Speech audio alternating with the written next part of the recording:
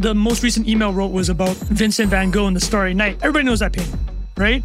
But then I wrote about how it was like the invention of the camera in the 1830s that led to Impressionism, led to Claude Monet, and the idea that now that the camera is invented, people don't actually have to paint what they see in the world objectively anymore because that job's been done by the camera.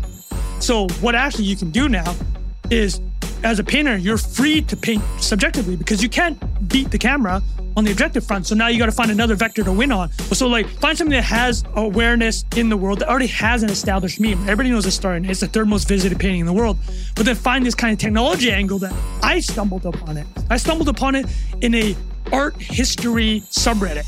And I'm like, this is incredible. So like there's layers. Yeah. It's like layer 1, has it already passed the minimum viable virality? And then layer 2, what can you layer on top of it? Before we get to today's show, let me tell you about HubSpot. Finding a service solution that helps you keep your customers happy can feel impossible. Like try to remember the name of that guy you literally just met at the networking event. HubSpot's all-new Service Hub can help. It brings together service and success together on one platform with AI-powered help desk and chatbots to handle your frontline support tickets. So you can scale support and drive retention and revenue. Visit HubSpot.com/service to learn more.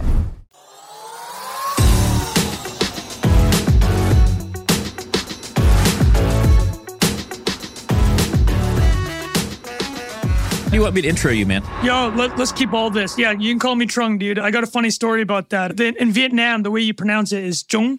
And I didn't realize that until I moved to Vietnam when I was 23. So I lived 23 years with the white pronunciation of my own name. So you can introduce me as Trung, Kip. I think I just introduced myself.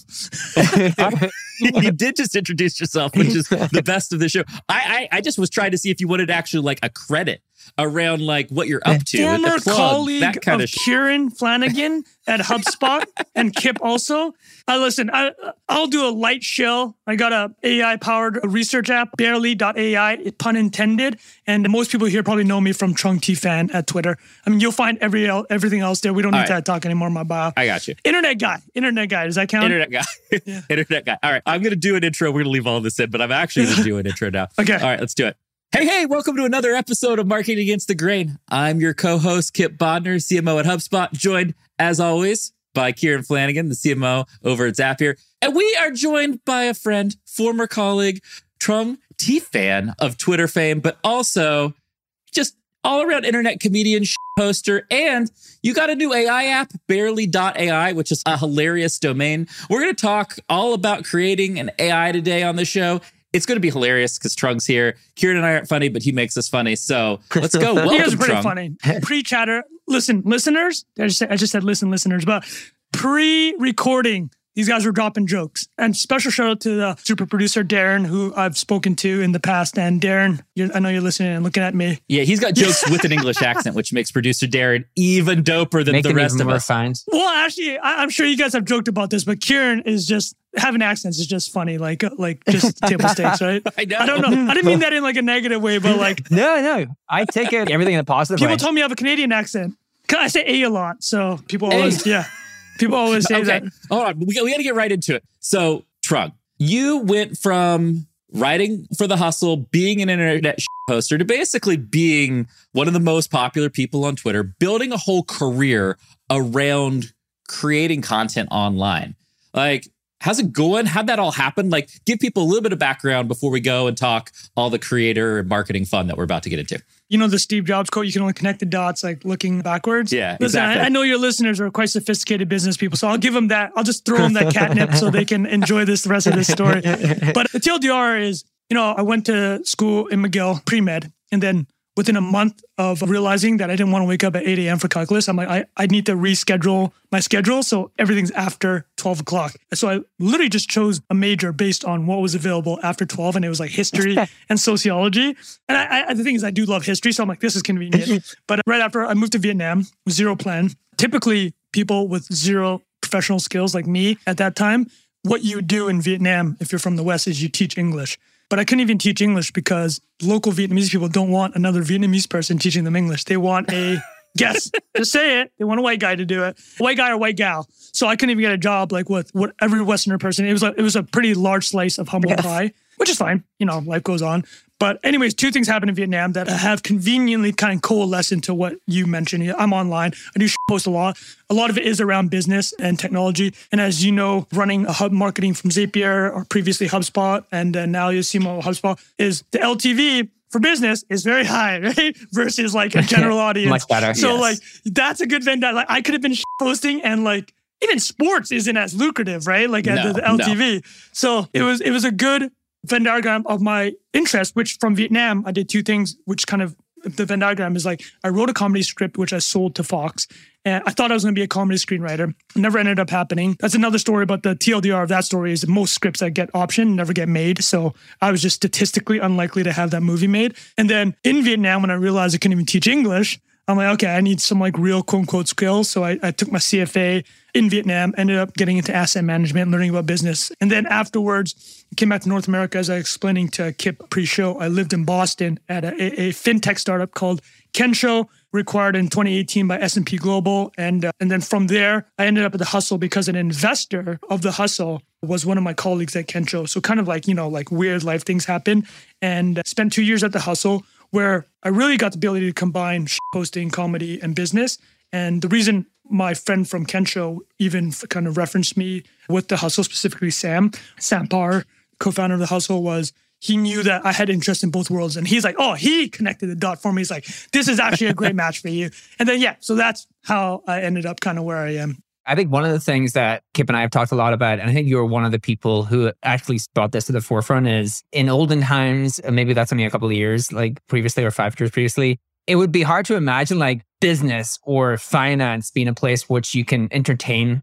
Like you can bring pop culture. Like the thing that you do is you bring internet culture into business, right? And like a lot of people have copied your style. Actually, you can see it across like Twitter. You can see it in a lot of different places. But like, did you start out thinking, I'm going to be in business and I'm going to bring entertainment and make this like less stuffy than it is and try to bring some of those jokes, bring some of that comedy? Or was that just what you like to do and it kind of worked and you didn't really actually think too much? I did have an influence. You guys will know in Boston area, Bill Simmons, right? I was a huge Bill Simmons fan. He's considered the trailblazer for, similar to what Kieran says, like sports. Podfather Bill. Let's go. Podfather Bill, like sports reporting. So Bill's been on a couple of podcasts recently. He was on the How I Built It with Guy Raz, and he was talking about, in the early 2000s, sports reporting was like quite mechanical. I mean, there are superstar sports writers, but they never wrote in the tone of Bill Simmons, which is like, I'm a fan of Boston teams. I'm extremely biased. That bias is going to come through. And to your point, Kieran, he intentionally weaved in pop culture. And he did it very smartly. He's like, okay, if I want to get to the biggest audience possible, like I'm just going to draft on what is already popular culturally, which is like The Sopranos, right? Everybody talks about Sopranos. So I'm going to write basketball recaps using Sopranos quotes. And very genius. It looks obvious in hindsight, but people weren't doing it. And then specifically in business and finance, I mean, I think the greatest business writer is Matt Levine from Bloomberg.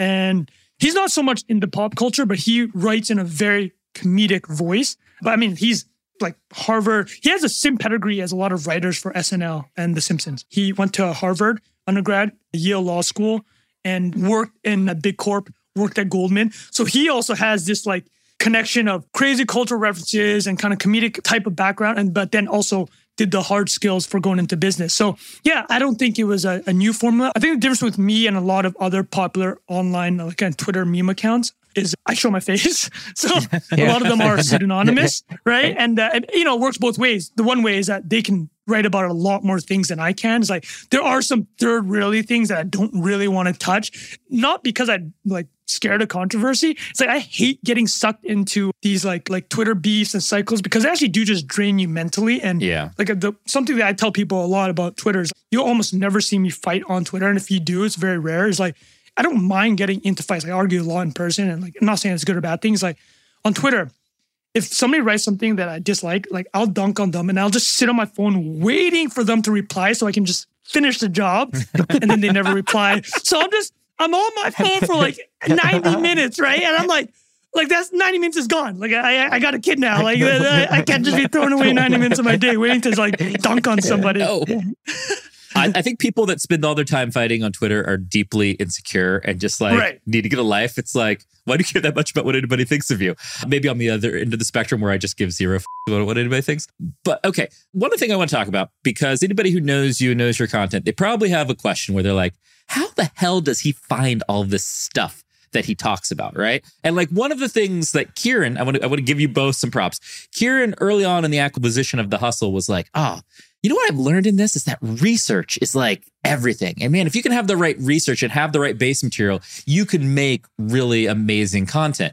And I look at you, Trung, and I'm like, man, Trung is like, has to be one of the best researchers, or at least have this like methodology for finding this shit. Like, what is it? Like, how do you do it? To be clear, like as a researcher, I'm not like an equity analyst level researcher where like I'll pull up the spreadsheets. I think a better thing you mentioned was like, how do you kind of find the content? I would say is I have really good information flow, which is just like personalized. I mean, nothing I say is going to be new to your listeners, or I think even to you guys. Is like, I'm sure you all are subscribed to 50 newsletters. I'm sure you all have your RSS feeds, and I'm sure you all have all the main financial media apps tuned.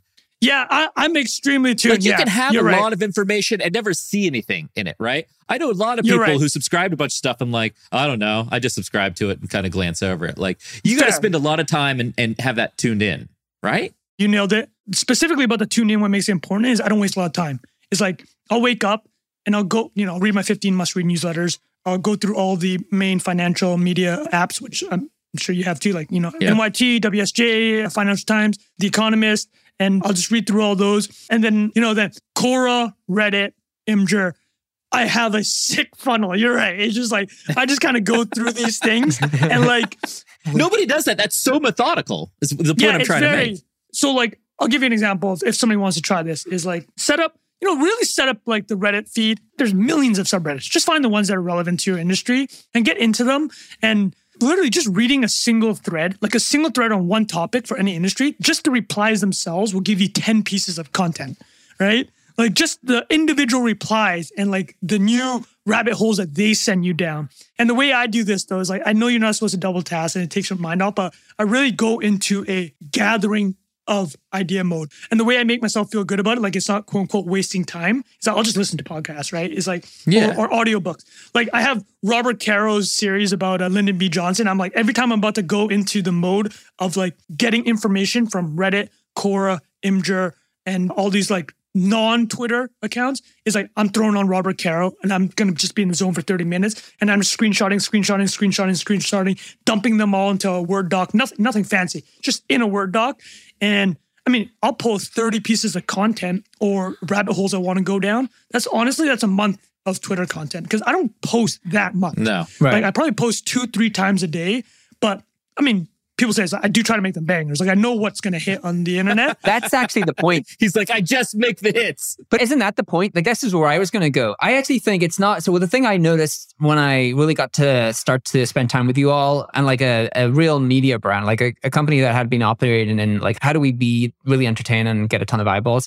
It's not just the research, it's editorial taste. That's kind of what we talked about before, Kip, is like, how do you know from all of the things that you are researching, what is the thing, right? You actually had I'm going to butcher a bunch of your popular threads, but you had a credible thread about an entrepreneur, I think it was in India, or someone that had a really great sauce, like this kind of hot sauce.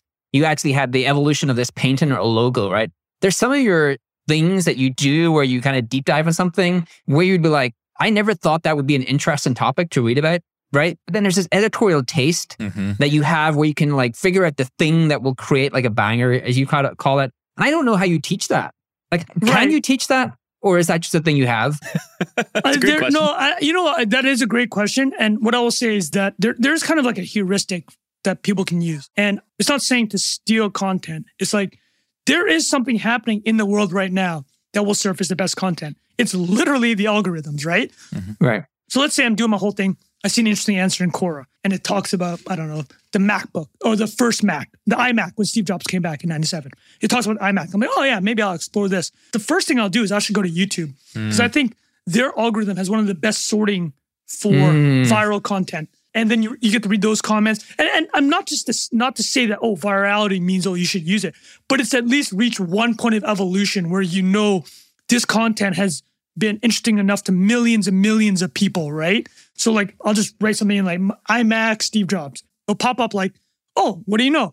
Steve Jobs' talk about the iMac at this random conference in 1998 has 10 million views. I'm like, okay, clearly something's going on here, right? So like there is this quantitative aspect. And I mean, you guys are both CMOs. I know how important that is to you. So there isn't just a gut thing. It's like these things, memes and ideas, they are being sorted in real time and things are rising to the top. Not to say the best, different from quality, because quantity does not necessarily just mean quality, but at a minimum, that's one variable that I've jumped. I'm like, right, this is interesting. Now, can I add humor? Can I add, another interesting fact that I've come upon in all my searching and my research to really boost this thing to the next level? Like, so the most recent email I wrote was about Vincent van Gogh and the Starry Night. Everybody knows that painting, right? But then I wrote about how it was like the invention of the camera in the 1830s that led one thing after another, led to Impressionism, led to Claude Monet, and the idea that now that the camera is invented, people don't actually have to paint what they see in the world objectively anymore because that job's been done by the camera. So what actually you can do now is, as a painter, you're free to paint subjectively because you can't beat the camera on the objective front. So now you got to find another vector to win on. So you learn about the Starry Night. You learn about his technique. You learn that he did it at St. Remy while he was in a mental institution. And then you learn that, he died shortly afterwards and only sold one painting in his life. Very few people will actually go, oh, here's this other part of the Van Gogh. So like, you know what I mean? It's like, find something that has awareness in the world that already has an established meme. Everybody knows the Starry Night. It's the third most visited painting in the world. But then find this kind of technology angle that I stumbled upon it. I stumbled upon it in a art history subreddit. And I'm like, this is incredible. Right. So like, that's, you see what I mean? It's like, there's layers. Yeah. It's like layer one has already passed the minimum viable virality. And then layer two, what can you layer on top of it? Well, first of all, I think there's some lessons with that story and what's going to happen with AI, but that's a question that we're going to come up in a minute. Yeah. Before we get to that though, you said something in there that I want to make sure everybody watching gets, which is you read a lot of comments. Yeah. Most people I know read a lot of content. They don't read a lot of comments. Talk to me about why. What's magic about comments? Do you know Cunningham's law where the best way to get a response to the internet is to say something wrong? Yes. I don't know if you're familiar with that. So we should just do it as an experiment. I should tweet something incorrect and just watch how many people flood the comments. It's because no one loves anything more than correcting people. Nothing is more satisfying to somebody, especially think boys, than to correct somebody. Totally. So that's why when you go in the comments, you're getting these PhDs that no one listens to, but they get to comment and be like, actually, this is wrong, this is wrong, this is wrong. Here's 5 different ways to look at it. That's why you go to the comments. Now, comments can, depending on the type of content, be absolute flame war cesspools. I don't do politics at all. Right. I don't touch it with a 1,000-foot pole, right? But you go to comments for Stack Overflow. The entire thing is built on comments, right? Reddit comments are extremely good because they have the voting feature. YouTube has really cleaned up their comments, but they're more funny than they are insightful. Yeah. And Quora, actually, the Quora answers themselves are actually pretty good. Not for everything, but I stick to those. I think the Reddit comments is where the real... Because the other thing you have to remember about Reddit is you get points for your comments. So from an ego side, from a, hey, I'm playing this game. Think of Reddit as a game. Think of any social thing as a game, right? In Twitter, the game is gain followers, get likes, get engagement. Not to say it's positive, but that's the video game. It's a video game. That's number go up, right? In Reddit, number go up is karma. And your replies get points. And I think that's extremely important because now you're incentivized to give sick replies. So I think to your points, why do I read the comments? Specifically Reddit, that's the reason. Part of your content is you found this arbitrage where there are very smart, kind of deeply knowledgeable people who want to play a game, on Reddit, for example. Yep. They want the personal satisfaction of being right, but they're some professor, as you said, and they're not they don't give a shit about anything else, right? They're not trying to go make some amazing piece of content about their knowledge. They're just I want to prove this Yahoo on this thread, right? And you're wait, this is actually amazing. Gold. I can go take this to millions of people. And the arbitrage of that is super fascinating. Yeah, 100%. The other thing I think a lot about is in content in general, something Kip and I have talked about, it comes actually from comedy, is great content creators have bits. You know those bits that if you in love running comedy, they kind of are subtly across each episode. So you feel you're part of the in crowd. Oh, I get that. That's one of the bits that I get. And I feel in your writing, you have bits. You don't have one style, right? You have the deep dive threads that are on a topic. I think the thing that you're able to do is take something popular and have a differentiated angle that no one had thought of before and associate it to something to do with business. That's a bit. you have like comedy bits. Like one of the ones I always love that you do is, when you do like the picture of the Rolex watch and you're like the three things that you do invest in, and in the end, it's like, I managed to get this picture of a Rolex watch. Like the setup's perfect, right? It's like you're going to do one of those kind of really cringy, I made it, I've got a Rolex watch, but then the punchline is like really, really funny. And you've got like a couple of those bits you continually do, right? You can recognize them. Right. You can see them everywhere now because people copy you. Again, is that formulaic? Do you just arrive on, like, this thing works, I'll repeat it infrequently? Like, how do you think about that? I love that question because I actually haven't thought about it super deeply, but as you're talking, I mean, it's the persona. It's an inside joke. It's like, I used to be a huge Jim Rome fan. He's a sports radio guy. Yeah, he's dope. He was massive. He's like Howard Stern level. He was huge. Yeah, but he never transitioned to podcasts. So in the 90s, he was the guy. He was the Bill Simmons of the 90s. However, running joke after running joke after running joke. And that's the thing with the audience, right? You just keep this running joke. I mean, now that you mention, this is my running joke, is I don't take anything about business seriously. Like, I'm the anti-LinkedIn guy, right? I just make fun and flip on the head every other SaaS founder, right? Like, I'll put a graph going downwards and I'll be like, hey guys, like, is this a good graph? A first-time SaaS founder? Like, right? And then I'm like, guys, I've never done this. Is this how it works? And then I'm like, hey guys, having problems like calculating MRR? Like, what? How do you calculate something at $0, right? Like just this one running joke after another. But like, the engagement's insane, right? Yeah. I put one up the other day, and I sent 2,000 clicks. It was a joke. I said, I just raised the pre-seed round at $100 million valuation. And then like, asterisk, I issued 100 million shares and sold one to my mom for $1. And like, so I sent 2,000 clicks from that. And then getting dozens of paying users. Like, but it's like, it's dumb. It's so dumb. But to your point here, it's a running joke. Running joke. So actually the beauty about that running joke is, think about it. You guys work.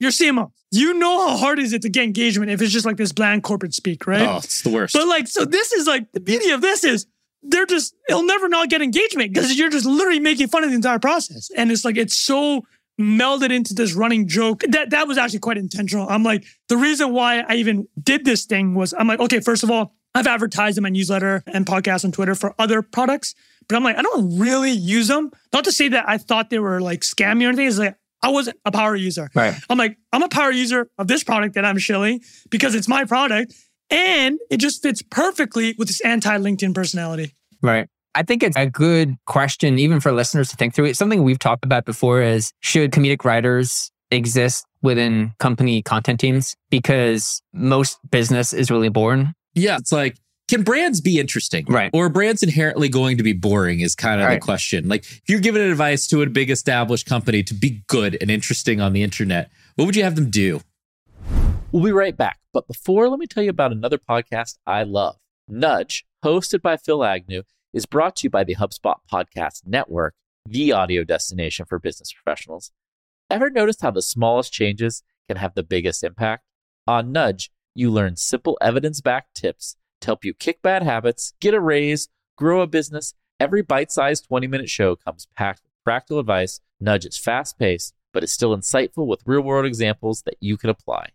Oh, and it's the UK's fastest-growing business podcast. If you want an MBA's worth of insight in one podcast, this is the right show for you. Entrepreneurs will love this show because it's filled with repeatable, proven studies, not hearsay and one-off success stories. You're going to love the show because I was interviewed by Phil. You can go check out my episode.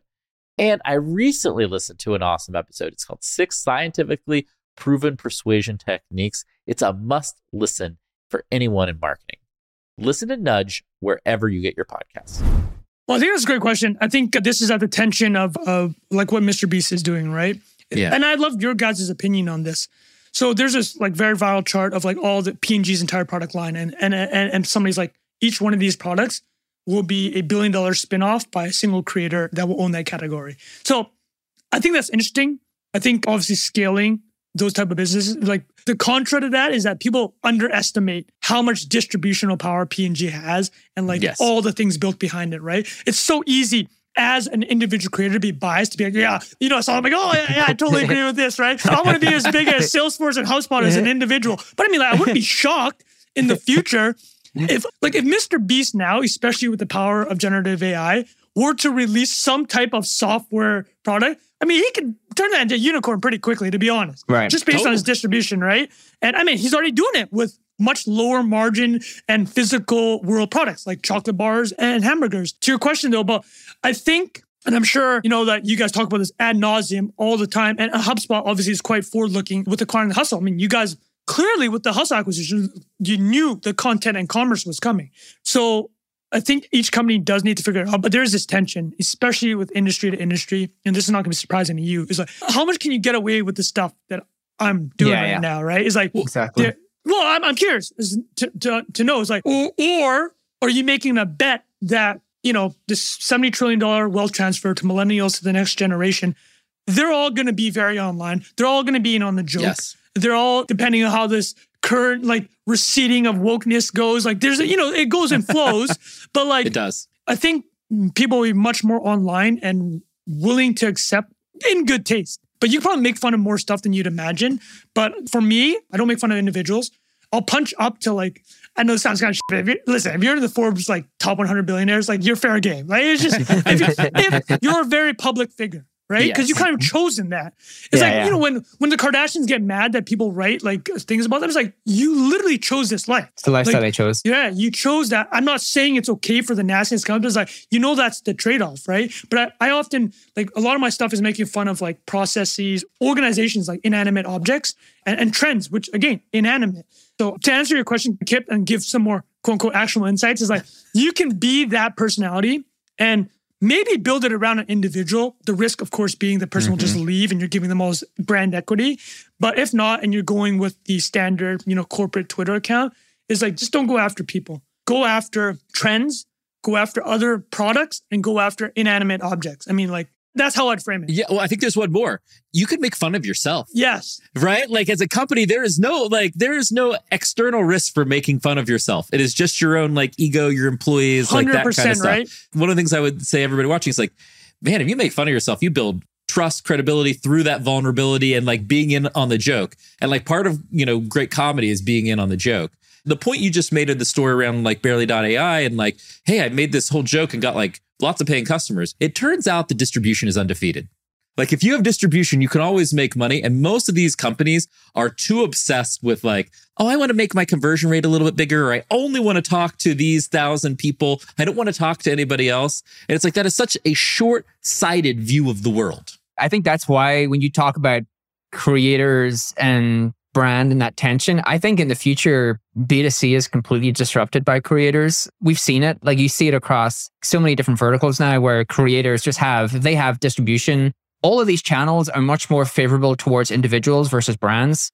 B2B is a little more complex because there's a little bit more tension between, do you just have the best product or not? And there is like some amount of like brand affinity, like, oh, well, I really do trust you as a product, so I'll buy your expensive product. It might not be the best. But in B2C, like the persona and the distribution are going to be much more favorable for creators than they are brands. Granted, they're massive.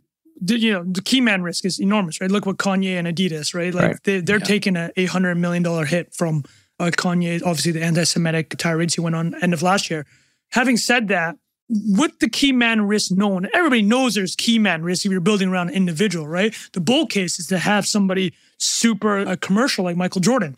I mean, everything Jordan's done is insane. Crazy. And thinking from the beginning, his understanding of it was, I mean, even LeBron, right? LeBron about, I think maybe 5 years in his career, he stopped doing advertisements for brands like Gatorade and McDonald's. He's like, no, I'd rather go to Blaze Pizza and own equity in the business. And, you know, instead of doing some ESPN, no, I'm going to start my own entire media network, Spring Hill. So and now that's almost worth $1 billion, right? Yes. So the key man risk is very real. There's no question about it. You guys know this.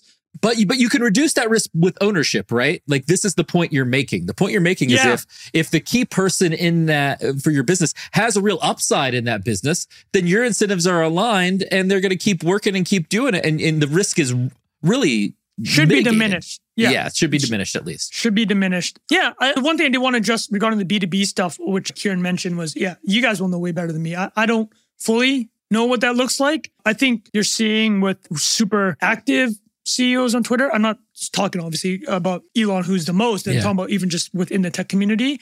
Replit is a great example, right? Yeah. He's killing it. He's unbelievable. Putting a face on it does really matter. And I think he's an Iranian immigrant too. So that adds another layer to the messaging that's being sent. But I have nothing definitive to say. I'm biased. I think creator-led is huge. I think it's the future. I don't know how much it will actually affect B2B. Because listen, there's only so much you can do against a Microsoft, right? Like, that's just the reality. And there's only so much you can do against Google. But yeah, I agree with Kieran 100%. The B2C, I think it will get wiped and it will be creator-led. All right, Kieran, we got 5 minutes left with Trung. I know you want to talk about AI. I want to give you the floor to kick off a little AI chat. Yeah, I think the best thing, we can do Twitter is dying or AI. What's your spicier take, Trung? Well, I'll give my Twitter answer quickly. It's like, I'll be honest, I think it's all overblown. I think basically, think about the criticism that Elon was receiving. And not to say that everything he's done has been good. Like, I'm just saying, look at the criticism specifically. And again, the way he interacts with his critics adds to the flame, right? But when he did that firing and the way it went down, look at what happened afterwards with the rest of Silicon Valley. They kind of used it as cover. We're talking about 150,000 people laid off. Some also done in quite poor taste. Google had to call up a bunch of their employees like, oh yeah, by the way, your ESOPs are worth a lot less than we thought. It's not great, right? And I think with Twitter specifically, is I have no concern that it's going to flame out and die. I think its risk is really germane to every other social network risk. Is social networks seems to be in the 15 years they've existed or 20 years they've existed, there does seem to be a shelf life on them. And you do need to renew it. Like Reddit, many people thought was going to die a few years ago. Yep. But they really cleaned up their moderation. They really cleaned up their commenting and replies like we talked about. Really kind of changed the energy of that network. So yeah, I mean, you have to do work. This is why Zuck makes these acquisitions, why Zuck keeps on making big changes. Even his bet on VR, I think it's not going to work, but I understand why he's doing it, right? I think the question about Twitter is not so much Twitter under Elon, it's more like Twitter as a social network. Can it revitalize? What is the next chapter, right? And I think that's a more important question than, because a lot of it's so loaded, people's feelings. People I'll never use Twitter Blue. There are a ton of great features in it, but I'll tell you one thing I would pay $8 for, regardless of verification about anything. The top articles feature, which used to be Nuzzle, is incredible. Mm-hmm. Talk about my content flow. I'll wake up. I'll just look at top articles. I know what my entire network's talking about, the 10 articles. Right. That gives me fuel to make memes and write about, literally. So that's worth $8 a month to me. Yeah. And people never talk about that. I'm going to subscribe just to get the save Twitter features, the ability to save tweets. Oh yeah, save, yeah. Hold on. I just have to say that the least surprising part of today's show is Trung, the Twitter maximalist, saying Twitter's doing better and not dying. I didn't say Twitter doing better. I'm saying, come on. I'm saying Twitter dying that was obvious. is, listen, that's the most clickbaity headline ever. Yeah. Not so much not Elon's always the life of a social network is always to revitalize. Whether or not it was Elon, Twitter was dealing with the same problems, right? It's they've been around for 15 years and over 1 billion people have tried it and 700 million of them just said, this isn't for me, right? That's literally, right? Everybody knows what Twitter is. All right, one last question on AI, Kieran. You got this. Yeah, you're a writer, AI founder, have a writing tool. How should people think about the disruption to come for writers? How do you think about it? Have you internalized it? I'm always going to be cool. I have my bits. I have my research. I have my thing. Nothing's going to replace me. Or how would you tell our listeners they're going to be disrupted if they are writers or have content teams? I love it. Again, because I know you guys are CMOs and need actionable insights. I'll frame two things that I believe. And I don't want to come off to LinkedIn here, but I'm about to go LinkedIn. Full LinkedIn, please. Full LinkedIn. I'm doing the anti-LinkedIn, which is a double negative for those keeping score. So I'm going LinkedIn here. Here's the LinkedIn score. So I think all these LLMs and the text to image, they're going to converge eventually. Because at the end of the day, it's model size and smartest people. Google still has some of the smartest people in the world. Facebook still has some of the smartest people in the world. The Stability AI is doing incredible work, right? With the Stability Diffusion, and they got an LLM coming out. I think a lot of the models themselves, very much, I agree with the kind of consensus, the kind of the cloud layer is you're just going to plug in. They're going to make a shit ton of money. But that models will be kind of commoditized. So in a business school world, when one part's commoditized, you got to find other areas of advantage, and it's distribution and brand. So I say that, and then to answer Kieran's question specifically, I'm less scared about the AI replacing me because I'm more and more leaning into my brand. My brand is dumb humor. And I'm a Vietnamese Canadian, and I failed to be a screenwriter, right? I'm not a very operationally minded founder. It's these are all things about me, and I'm just gonna make fun of them. I'm gonna add my the whole way we started this conversation. When I said that I pronounced my name wrong for 23 years, that's not AI. That's Trung. You know what I mean? Totally. It's So like the number one thing is where on the stack can you differentiate in the world of AI? It's distribution and brand, which kind of sucks in a way because people that had the chance to build that brand and distribution have, as in any case, they'll always have the built-in advantage, right? It's like if Mr. Beast is going to release a product against an up-and-coming influencer, they're going to get smoked at whether or not there was AI. So if you have distribution and brand advantage, lean into it. And really, you have to integrate AI now because those advantages are in all things equal world. If your competitor is using AI and way faster, creating way better content, and you're standing pat, you're smoked. Like you're out of the game. Having said that, and the reason why I built Barely AI is I do think it's an augmentation. People are going to lose jobs. There's no question in my mind. The example I brought with the kind of Starry Night is like, the humanness of it. So Neil deGrasse Tyson said something about Starry Night, which I've really kind of latched onto. He said, the beauty and why I love Starry Night is it's not what he saw, it's what he felt. And I think that second line is like what he felt, the human aspect. And this is corny, but we talked about this earlier, Kip. We talked about it before we started. It's like, this might be it, right? I'm right with you on this. Preach. This human thing, like this, the three of us, four of us shooting the shit, like having a good laugh. Like, yeah, I can't do that yet. Like, but truly. My line on this, Trung, is AI is for the rational part of processes and humans are for the emotional part. Yeah. That's where we're going to. And I think that's exactly what the point you're kind of making here. Absolutely. I hope it's a good ender. That was some AI fire to end the show. Go check out Trung on Twitter. Go check out barely.ai. And we will be back with you very soon on Marketing Against the Grain. Thanks, everyone.